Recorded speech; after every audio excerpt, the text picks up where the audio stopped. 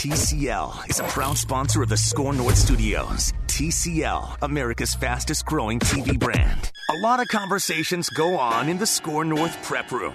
You get to hear them with a cast of characters and your host, Danny Cunningham. It's Cluster Fun. Welcome to Cluster Fun. It's Friday, right? Yes. That's Judd Zolgate. I'm Danny Cunningham. It's been a week. That's Declan Goff. Mackey Claus came through and brought Declan a Christmas gift. Good elf this year. He's been a good elf. He has a 12-pack of White Claws from Mackey Claus. I've always liked them. Merry Christmas, Happy New Year. So, that is the favorite Christmas gift that one Declan Goff has ever received in his entire life. Yep. I've known Declan for about 15 months now, and I'm confident in saying that. Judd, what happened in your hockey game last night? Oh, Declan, come on camera, man. We got to talk about this. Yeah, you two can talk about this. You got to use the mic here. If you want to use my mic, I didn't watch the hockey game. It was out. Oh, you didn't watch it? Oh, man, that was I was watching Lakers-Bucks. No, this was Clippers, a great... Rockets. 1985 broke out in Arizona with the Wild scoring 8 goals, including an empty net goal. And Darcy Kemper, the former Wild goaltender, Declan, he got hurt, but he was at times terrible before that. How would you describe last night's game? Because fun comes to mind. And you know what? If the Wild had lost 8-5, I wouldn't have cared either. It was that much fun. No, I thought it was a really fun game. You need those kind of hockey games. I mean, if hockey games were played like that, Danny Cunninghams and the Phil Mackeys of the world would watch hockey every single night.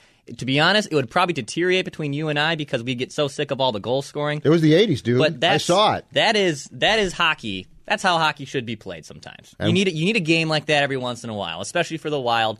We haven't been the most entertaining team. I know they've been playing good hockey the last month, but you need a game like that, and that was impressive. Fourth line was outstanding last night. Victor Rask centering a line that was incredibly effective. And keep in mind, too, the Wild did this with Koivu out, Eriksson Ek out, and Zucker out. And I saw Michael Russo of The Athletic reporting today that Zucker now might be out for an extended time period. So, yeah, that was absolutely off the charts. And Devin Dubnyk, welcome back, man. We're going to throw you into a game where 8 goals are scored by the Wild, 5 goals against. That was, you know what's weird is ordinarily a game like that has, because the second period was wild. And then the start of the third period was wild. Pun intended. Ordinarily, yeah, it was crazy. How about that instead? But ordinarily a game like that has a slowdown. Yeah, eventually. Everybody sort of settles down, right. And we didn't get that last night.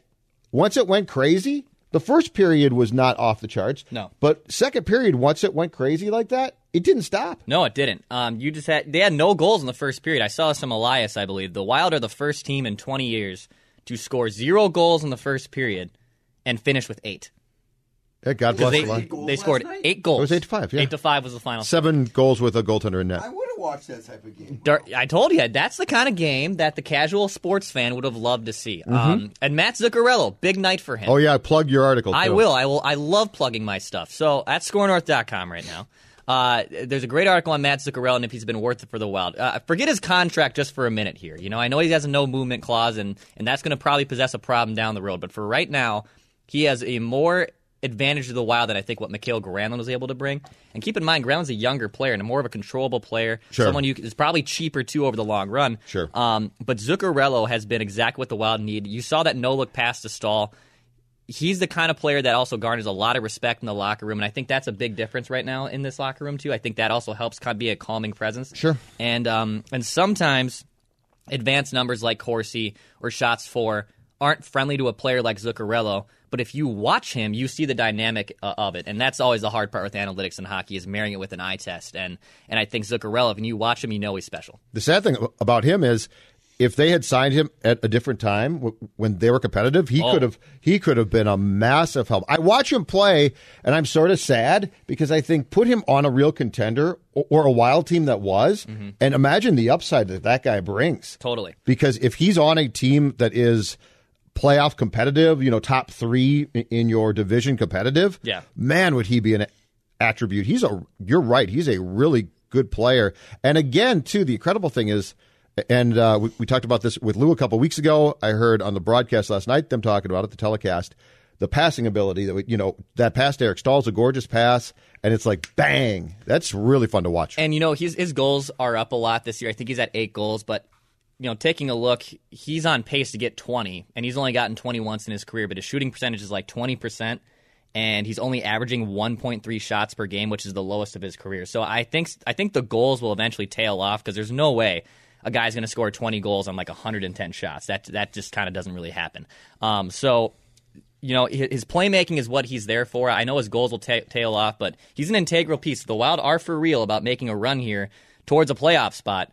Zuccarello is probably going to be one of the most important pieces in that regard. That'll be very interesting, as we've talked about, too. 18 of the next 22 now at home. At so home. This will decide. These next 18 games are going to decide if they're going to stay around a playoff spot. I just hope it goes one way or the other. I just hope they get hot and play really, really well and become a definite playoff team, which I don't see them being, or they tail off because so you're saying they can win the cup? There's going to be nothing worse. No, they can't. There's a chance. And there's going to be nothing worse than being an 8th seed. Yeah, the Blues were, but the Blues had talent. The Blues had more talent than these guys do. They scored 8 goals. They scored 8 goals. You find me a goaltender from the American Hockey League who the Wild has, like Craig Binnington. Capo. Yeah, bring up. If Capo can win the cup, then get Capo back up here. Bring over Kirill.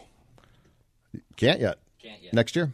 KHL, man. A lot of red tape at the KHL. Anything else happened last night?